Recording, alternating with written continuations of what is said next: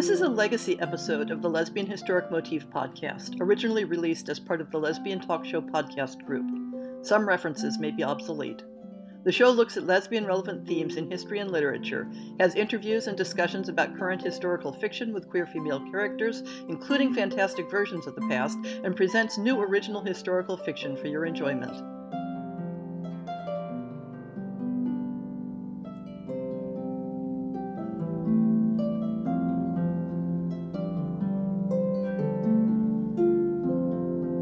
I have to start this episode off with a funny set of coincidences. There's this wonderful podcast called Stuff You Missed in History Class, which does in-depth shows either on overlooked figures in history or events that show a different angle on our world than you get from the standard texts. And although they don't have a specific focus on queer history, they have intersected with a number of topics that I've covered on this podcast. Sometimes we've intersected very closely and entirely by coincidence. For example, I did a show on Afro-Ben back in February 2017. And they did a show on Afro-Ben the next month. I know it's complete coincidence because I'm sure they don't even know my podcast exists. And then in July of 2017, we both did shows on Catalina de Erauso. So when I listened to their show in May 2017 on the ladies of Llangollen, I figured I needed to avoid scheduling that topic for a while. Just, to avoid looking like too much of a copycat. But any podcast about lesbian history will eventually get around to the ladies, and for reasons that I'm just about to explain, eventually became now. There are a number of running themes within my historic interests. Queer women are an obvious one for listeners of this podcast. But another one of my deep interests is the history of Wales and the Welsh language. It's an interest rooted in family history, although not particularly recent history. In 1711, Francis Jones and his family left their home in Pembrokeshire to sail to the New World and settle in Pennsylvania as part of the growing Quaker immigrant presence there. Francis Jones is my direct ancestor, and though the history of the family raises some questions about whether they were Welsh in origin, rather than simply living there for a few years before emigrating, the connection was directly responsible for my historic interest. That interest led to studying the Welsh language, both modern and historic, and to choosing Welsh history as the lens for my activities in historic recreation. And eventually, it led to me pursuing a PhD in historic linguistics, specializing in the medieval Welsh language. So, any connection between queer women and Welsh history is naturally going to spark my interest. When I was scheduling articles for this summer's blog entries for the Lesbian Historic Motif Project, I stumbled across an article by Llangollen Morgan looking at queer themes in Welsh literature from the medieval period up through the present. And because I have a thing about celebrating round numbers, I decided to schedule that article as publication 200 in the blog, which posted just this last Monday. That was the best excuse I needed to tackle Lady Eleanor Butler and Sarah Ponsonby, known as the Ladies of Llangollen, for the village in Wales where they settled after they eloped together from Ireland in 1778. That makes the parallel with my own Welsh family heritage even more parallel, because Francis Jones was recorded as living in Ireland before he appears in Pembrokeshire. When I made a trip to Wales in 1981 after finishing college, two of the places where I made a personal pilgrimage were the vanished village of Redstone, where the Jones family had lived before emigrating, and Plas Newydd in Llangollen, where Eleanor Butler and Sarah Ponsonby lived together for nearly 50 years, celebrated by all who knew them as the epitome of a devoted romantic couple. There are many excellent sources that relate the overall story of Butler and Ponsonby. Wikipedia can give you the bare bones.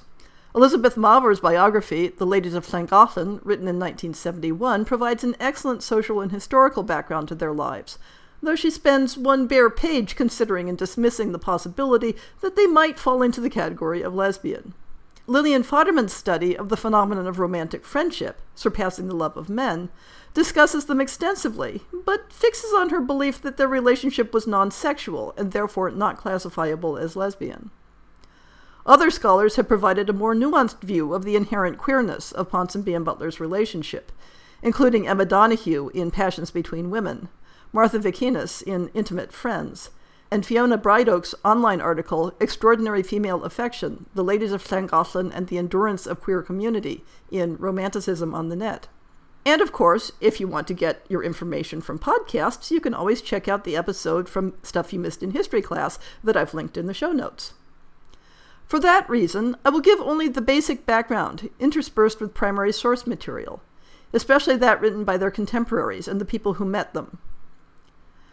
Lady Eleanor Butler and Sarah Ponsonby were both members of the Anglo-Irish gentry, that is, descended from English families who had long ago been part of the English conquest of Ireland, and who maintained something of a foot in both social worlds. Their families were close neighbors. When they met in 1768, Eleanor was 29 and considered something of a bluestocking. Sarah was much the younger when they met, at age 13, and they became close friends over the next decade, with Eleanor first serving as a mentor when Sarah was away at school, and then when Sarah returned home around age 18, deepening into romantic dreams of eloping together due to family difficulties. Eleanor was being pressured to enter a convent, since she clearly had no plans of marrying. And the orphaned Sarah was being importuned by her guardian, Sir William Founds, who evidently was not quite content to wait for the death of his wife before attempting to secure her replacement. So one night in March 1778, Eleanor and Sarah each snuck out of their homes, dressed in men's clothing, met at a prearranged location, having obtained horses, and set out for Waterford. This initial elopement suffered a setback due to weather and Sarah's consequent illness. A relative of Sarah's wrote in a letter, "The runaways are caught, and we shall soon see our amiable friend again," that is, Sarah, "whose conduct, though it has an appearance of imprudence, is, I am sure, void of serious impropriety. There were no gentlemen concerned, nor does it appear to be anything more than a scheme of romantic friendship. My mother has gone to Waterford for Miss Butler and her, and we expect to see them tonight." This did not dissuade the two, despite the efforts of their families. A month later, when Eleanor was allowed to visit Sarah once more, the same relative wrote in her journal, "I talked again to Miss Ponsonby, not to dissuade her from her purpose, but to discharge my conscience of the duty I owed her as a friend by letting her know my opinion of Miss Butler, and the certainty I had they would never agree living together.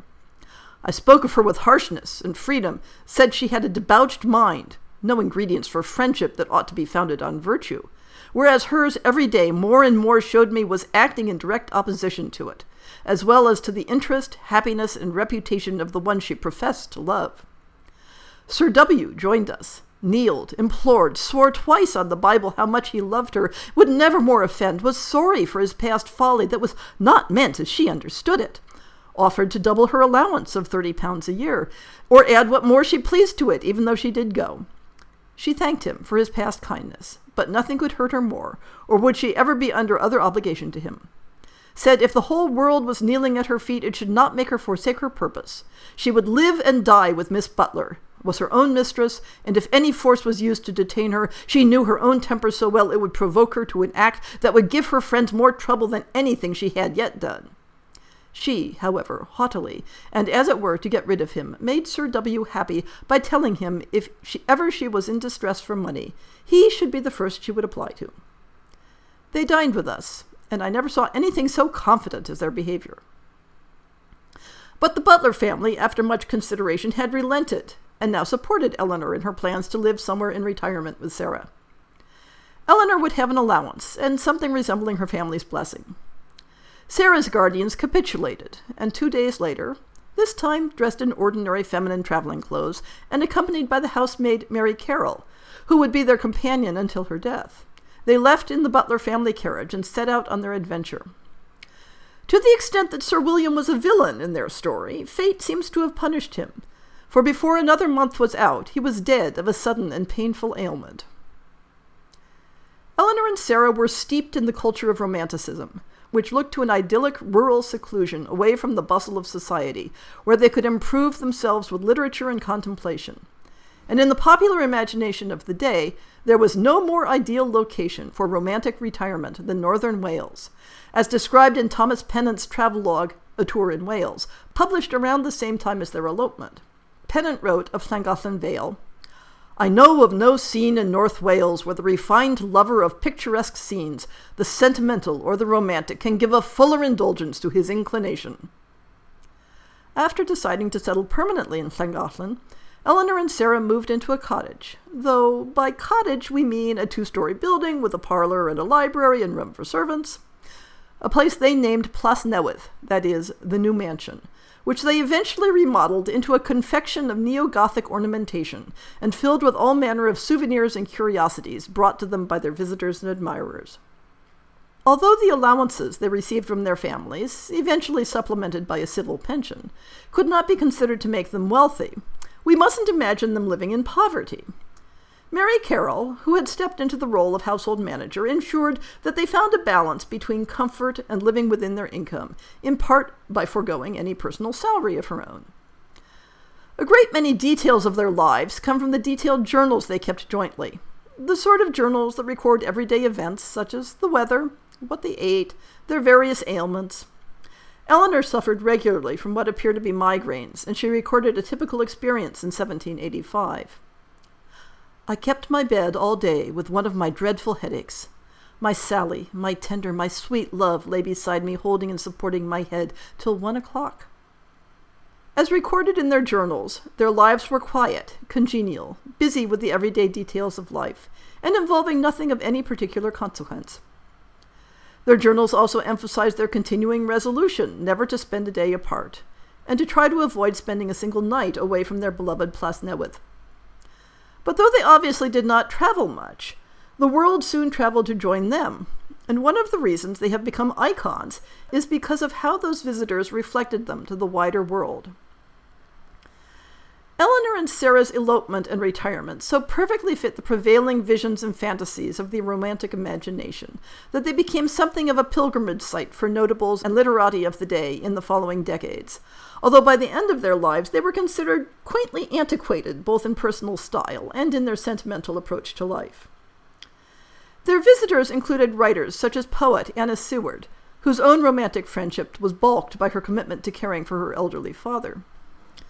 Seward encapsulated the effusive romantic ideal with this long poem entitled Llangollen Vale, dedicated to Ponsonby and Butler.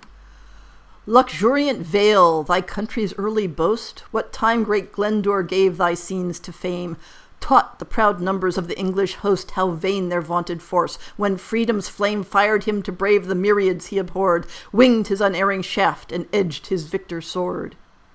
Here first those orbs unclosing drank the light, Cambria's bright stars, the meteors of her foes. What dread and dubious omens marked the night that lowered, ere yet his natal morn arose. The steeds paternal on their caverned floor, foaming and horror struck, fret fetlock deep in gore. Plague in her livid hand o'er all the isle shook her dark flag, impure with fetid stains, while Death on his pale horse, with baleful smile, smote with its blazing hoof the frighted plains. Soon through the grass-grown streets in silence led, slow moves the midnight cart, heaped with the naked dead. Yet in the festal dawn of Richard's reign, thy gallant Glendour's sunny prime arose, virtuous though gay in that Circean fane. Bright science twinned here circlet round his brows, nor could the youthful, rash, luxurious king dissolve the hero's worth on his Icarian wing. Sudden it drops on its meridian flight. Ah, hapless Richard, never didst thou aim to crush primeval Britons with thy might, and there brave Glendour's tears embalm thy name. Back from thy victory, rivals' vaunting throng, sorrowing and stern, he sinks Llangollen's shades among. Soon in imperious Henry's dazzled eyes the guardian bounds of just dominion melt. His scarce-hoped crown imperfect bliss supplies, till Cambria's vassalage be deeply felt. Now up her craggy steeps in long array swarm his exulting bands, impatient for the fray. Lo, through the gloomy night, with angry blaze, trails the fierce comet, and alarms the stars. Each waning orb withdraws its glancing rays, save the red planet that delights in wars. Then, with broad eyes upturned and starting hair, gaze the astonished crowd upon its vengeful glare. Gleams the wan morn, and through Llangollen's vale sees the proud armies streaming o'er her meads. Her frighted echoes warning sounds assail, loud in the rattling cars, the neighing steeds, the doubling drums, the trumpets' piercing breath, and all the ensigns' dread of havoc, wounds, and death. High on a hill, as shrinking Cambria stood and watched the onset of the unequal fray, she saw her diva stained with warrior blood through meads and glens and wild woods, echoing far the din of clashing arms and furious shout of war.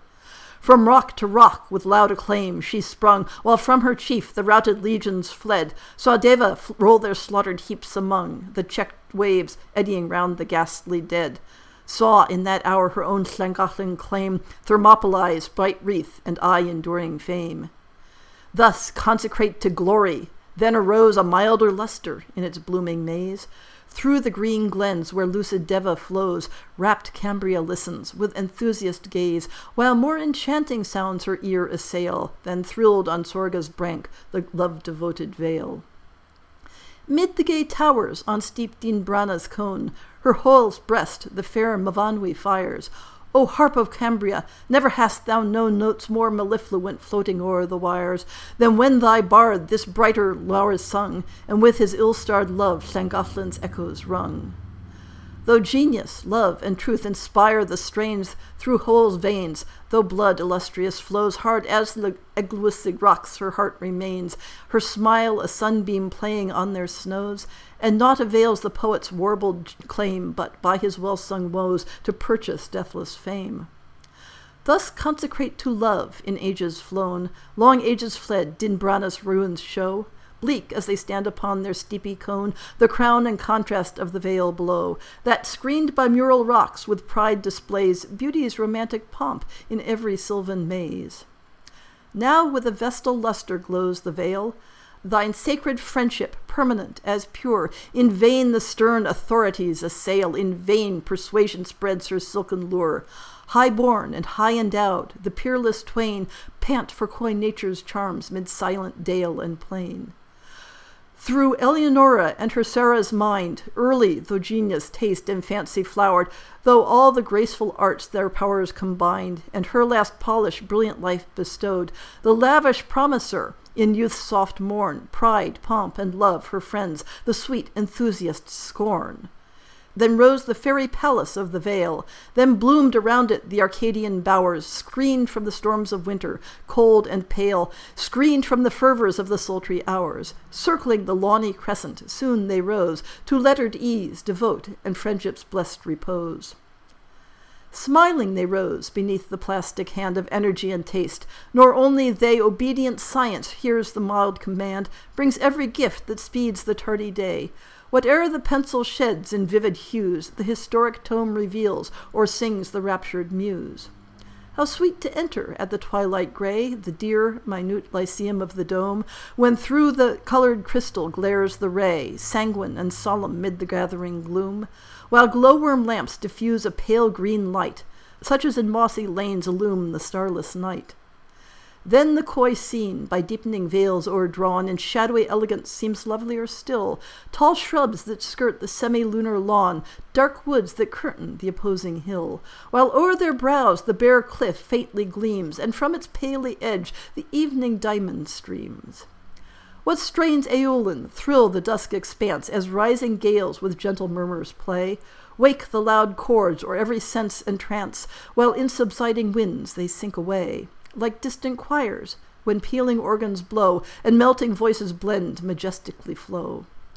But ah, what hand can touch the strings so fine, who up the lofty diapason roll, such sweet, such sad, such solemn airs divine, then let them down again into the soul.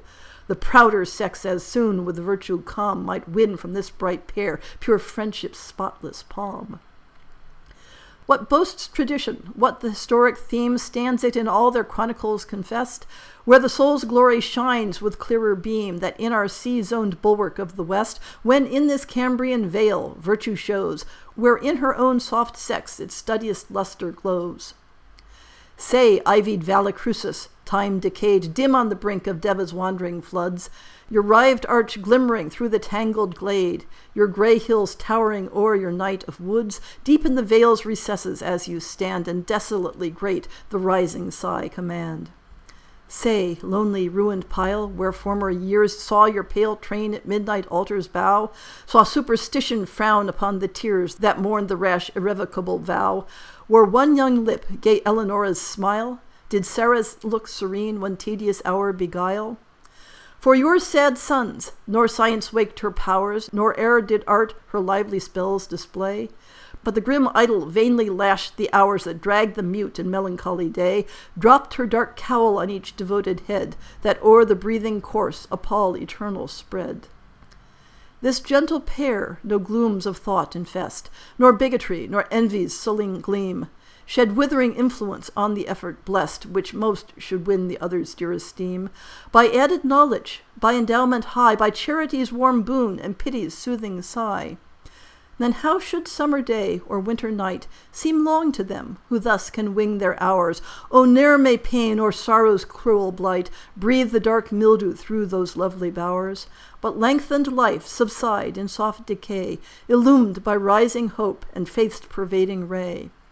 May one kind ice bolt from the mortal stores arrest each vital current as it flows, that no sad course of desolated hours here vainly nurse the unsubsiding woes, while all who honor virtue gently mourn Llangollen's vanished pair and wreath their sacred urn. Wow, that's kind of over the top, isn't it? Other visitors were novelist Lady Caroline Lamb, who was a Ponsonby by birth, as well as her lover, poet Lord Byron. Visiting writers included Percy Shelley, Sir Walter Scott, and William Wordsworth, who wrote the following sonnet in their garden. A stream to mingle with your favorite Dee along the vale of meditation flows, so styled by those fierce Britons, pleased to see in nature's face the expression of repose. Or haply there some pious hermit chose to live and die, the peace of heaven his aim, to whom the wild sequestered region owes at this late day its sanctifying name. Glyn Cyfaelgarach in the Cambrian tongue, in ours, the vale of friendship, let this spot be named, where faithful to a low-roofed cot on Deva's banks ye have abode so long, sisters in love, a love allowed to climb even on this earth above the reach of time. Their visitors were not confined to the world of literature. The Duke of Wellington visited, as well as industrialist Josiah Wedgwood of Wedgwood China fame. Queen Charlotte wanted to visit them to see their cottage, and was sent a plan of their garden, and although that august visit never took place, the Queen was instrumental in granting them a pension to supplement the funds they received from their families. But not all their guests were celebrities.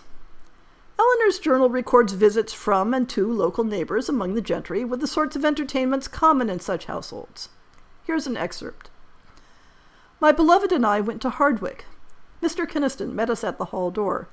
In the hall we found Mrs. Kynaston, our Barretts, Miss Davies, the three Miss Piggotts of Undervale, Miss Vaughan of Otley Park, Miss Charlotte Istoyod, Miss Webb, a little Piggott girl, Dr. Boyd, Mr. Blakeway of Shrewsbury. Drank tea in the cottage. Miss Webb spoke two prologues, a scene between Alicia and Jane Shore, and the first scene in Lady Douglas. Most divinely she looked and spoke, and I pronounced that for beauty and manner I seldom beheld her equal. It also seems that the fame of Plasnewid did not always mean that Ponsonby and Butler cared to be available to entertain personally.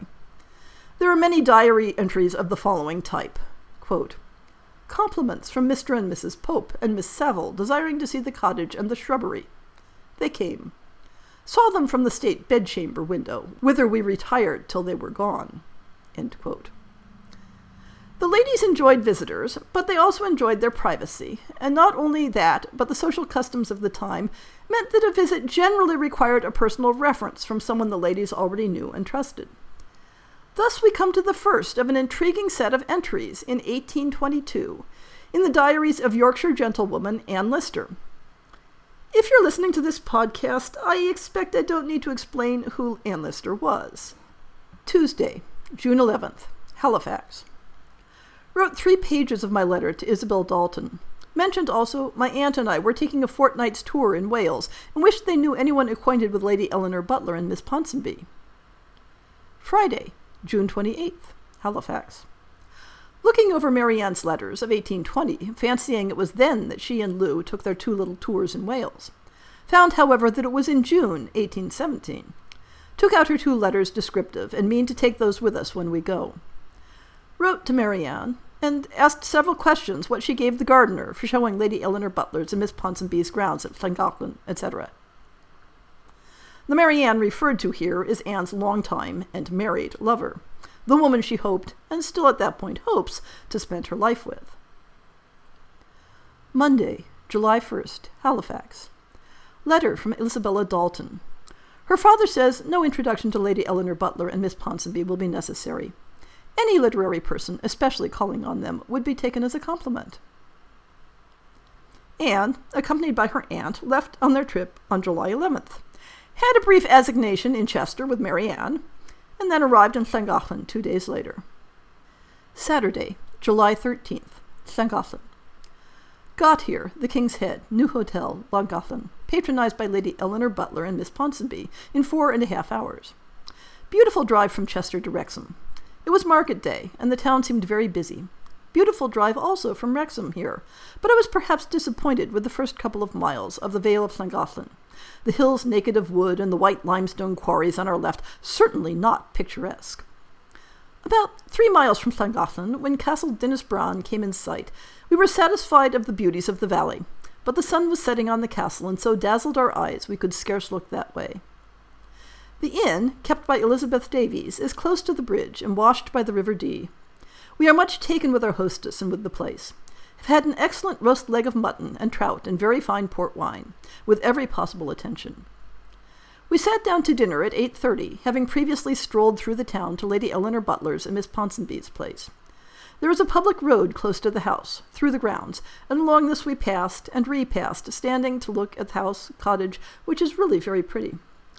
A great many of the people touched their hats to us on passing, and we are much struck with their universal civility.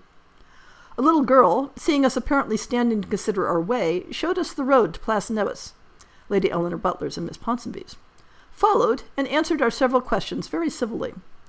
A little boy then came, and we gave each of them all our halfpence, 2 each.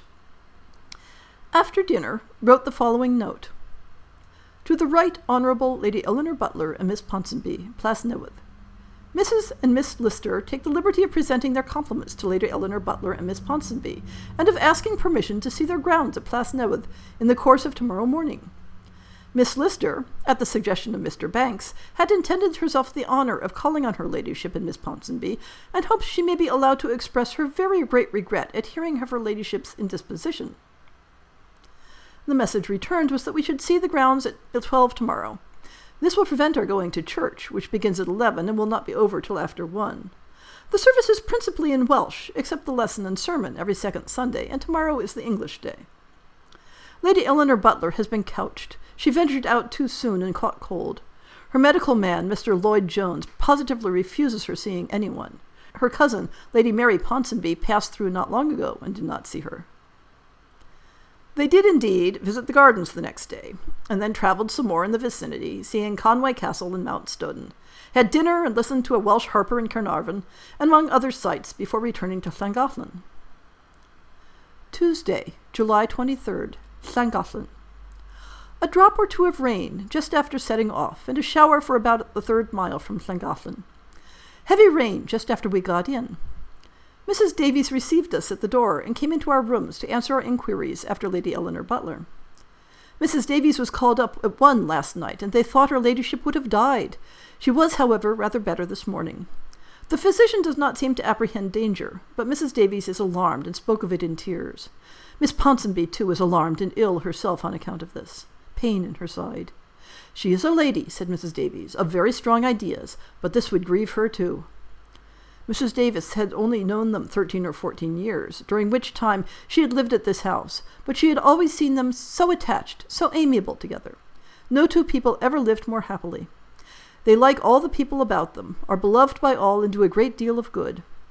Lady Eleanor has the remains of beauty. Miss Ponsonby was a very fine woman. Lady Eleanor Butler about 80, Miss Ponsonby 10 or 12 years younger. The damp this bad account cast on my spirits I cannot describe. I am interested about these two ladies very much. There is a something in their story, and in all I have heard about them here, that, added to other circumstances, makes a deep impression. Mrs. Davies just returned, brought a good account of her ladyship, and a message of thanks for our inquiries from Miss Ponsonby, who will be glad to see me this evening to thank me in person. Shall go about 6 or 7, just after dinner. This is more than I expected. At 7, went to Place Nevis and got back at 8, just an hour away, and surely the walking there and back did not take more than 20 minutes. Shown into the room next the library, the breakfast room, waiting a minute or two, and then came Miss Ponsonby. A large woman, so as to waddle in walking, but though not taller than myself, in a blue, shortish-waisted cloth habit, the jacket unbuttoned, showing a plain, plaited, frilled habit shirt, a thick white cravat, rather loosely put on, hair powdered, parted, I think, down the middle in front, cut a moderate length all round, and hanging straight, tolerably thick. The remains of a very fine face. Coarsish white cotton stockings, ladies' slipper shoes, cut low down, the foot hanging a little over.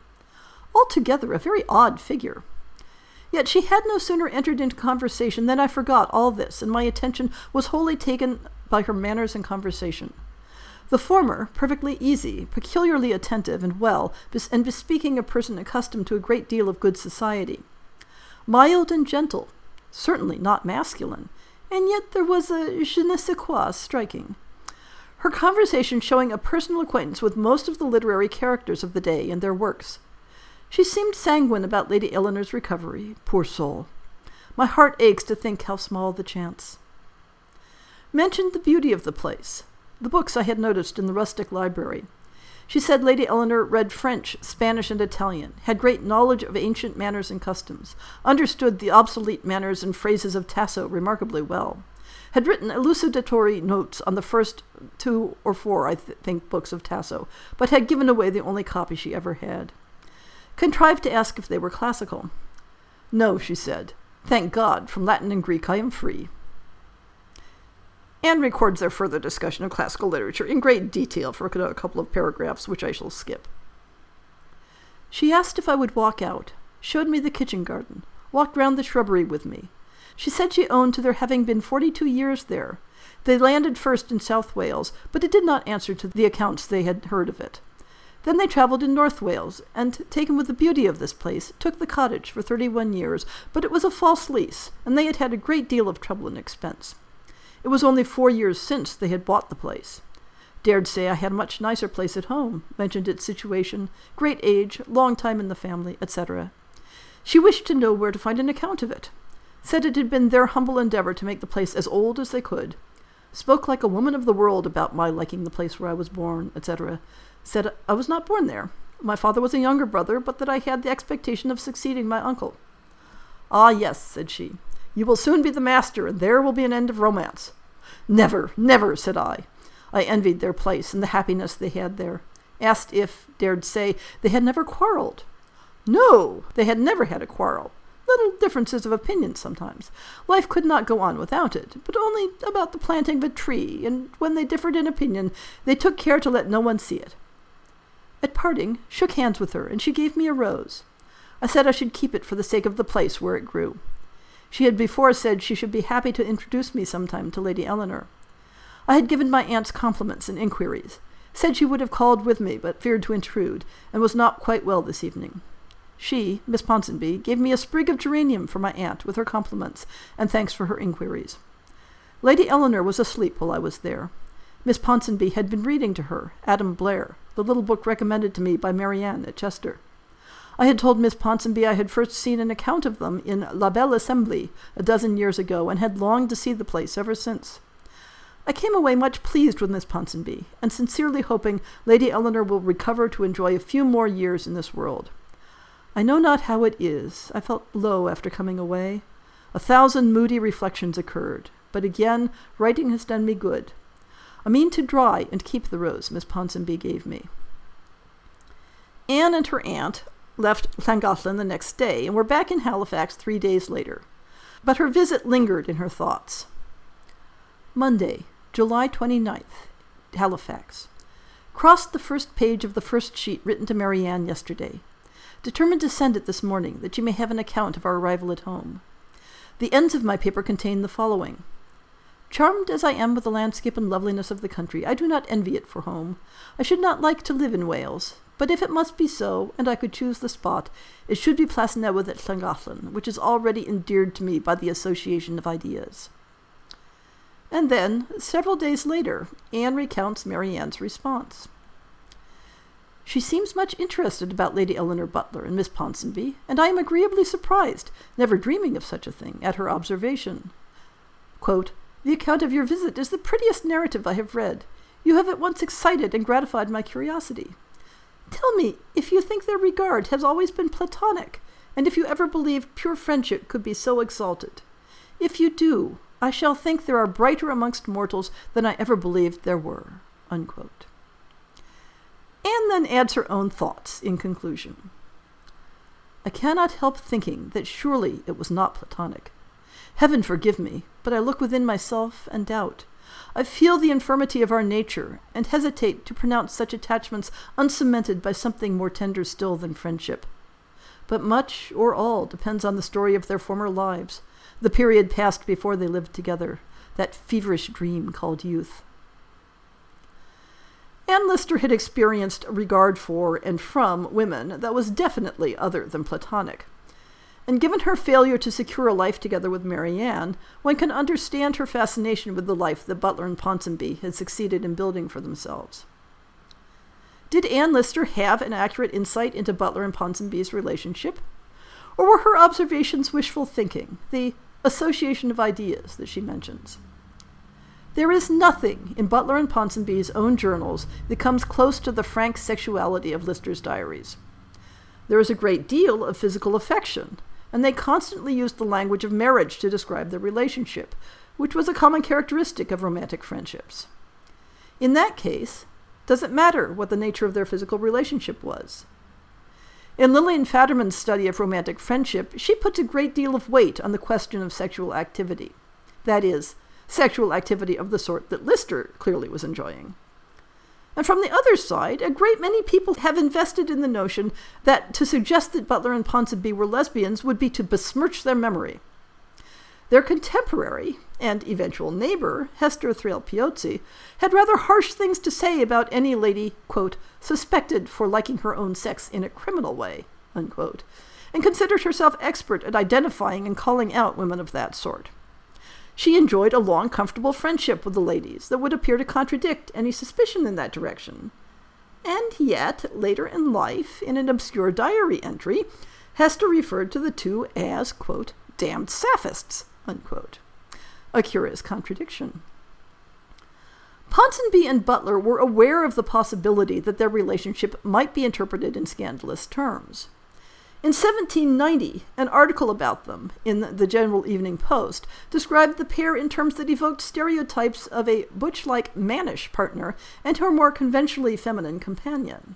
Quote, "Miss Butler is tall and masculine. She always wears a riding habit, hangs her hat with the air of a sportsman in the hall, and appears in all respects as a young man, if we except the petticoats which she still retains.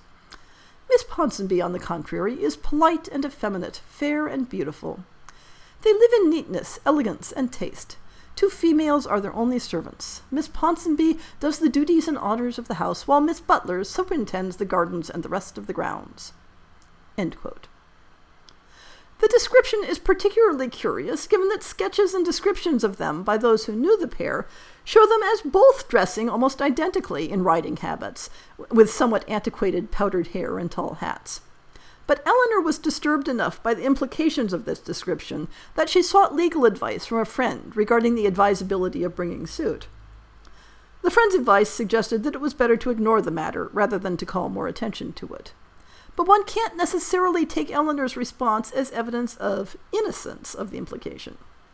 Legal action with regard to one's reputation was a matter of what one allowed to be said, not about truth and falsehood. If Butler and Ponsonby knew that the private details of their life would not bear public scrutiny, that would be all the more reason to take action against those who suggested it. Since I chose this topic in part because of my own personal engagement with the ladies of Llangollen, I'll offer my position that the question of the precise nature of their relationship is unimportant. The shape of their lives is a lesbian-like shape. They eloped together, swearing to spend their lives together, an oath that they were lucky enough to carry out. They called each other beloved and spouse. Their friends accepted and celebrated their union as being the equivalent of marriage. To suggest that an absence of sex from their lives makes their union less of a marriage is a slap in the face to many couples today for whom sex is not the defining characteristic of their lives. To suggest that the presence of sex in their lives somehow besmirches and degrades their memory is a slap in the face to all the people who have fought for the legal and social right to enjoy the sexual relationships they choose. The ladies of Llangollen are lesbian icons, not because of how they would or would not identify themselves, but because of that association of ideas that Anne Lister so eloquently identified, because of what they represent for us and for our place in history.